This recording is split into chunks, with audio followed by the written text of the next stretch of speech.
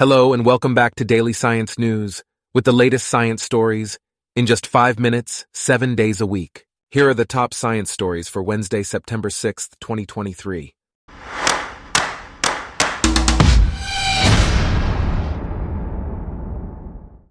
Today's episode is brought to you by Blogcast, your personalized audio feed, available on iPhone and Android.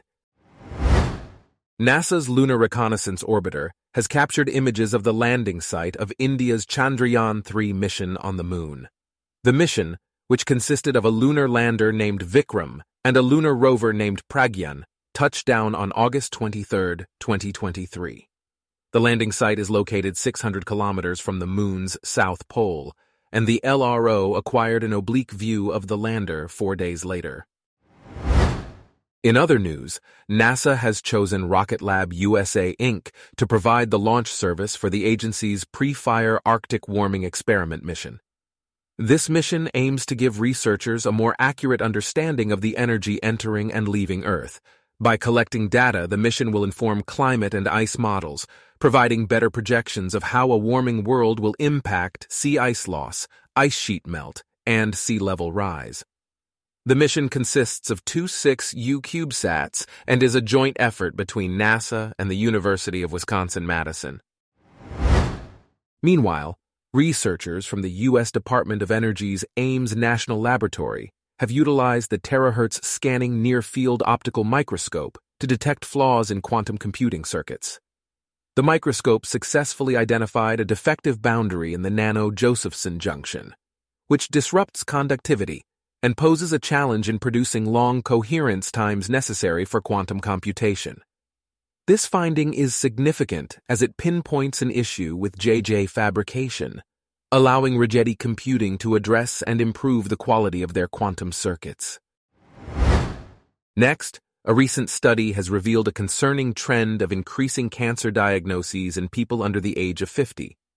The research shows that the number of under 50s diagnosed with cancer worldwide has risen by 79% between 1990 and 2019. Additionally, cancer deaths in the same age group have grown by 27%.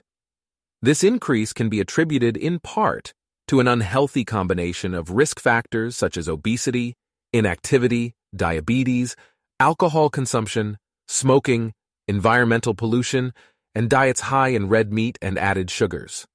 While the majority of cancers still affect individuals over 50, caution is necessary to mitigate risks for younger populations.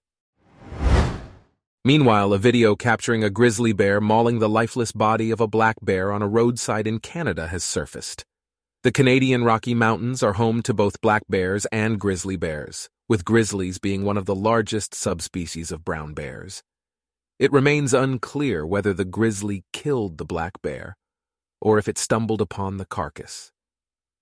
In 2018, a similar incident occurred when a grizzly attacked a mother black bear and her cubs in a den in Alberta. Also, an Alabama high school student and her teacher have made an exciting discovery: the fossilized remains of a whale that lived 34 million years ago.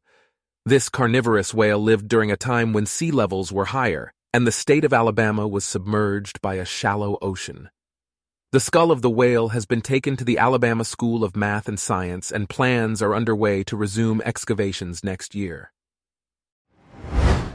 In another fascinating development, researchers have employed stereoscopic photography to uncover hidden animal figures on the walls of a cave in Spain. This technique, dating back to the early 1800s, was used to capture 3D images of cave paintings. Through the use of stereoscopic photographs, the researchers identified 3 previously unseen animals: 2 horses and 1 aurochs, an extinct cattle species. This study contributes to a better understanding of the evolution of cave artist techniques over time. Lastly, scientists have utilized gene editing technology to transform cancer cells into healthy muscle tissue in laboratory experiments. This research holds promise for new cancer treatments, such as differentiation therapy. The protein complex identified in the study could serve as a target for such therapy, and with further development, it could become a viable treatment option for patients with rhabdomyosarcoma.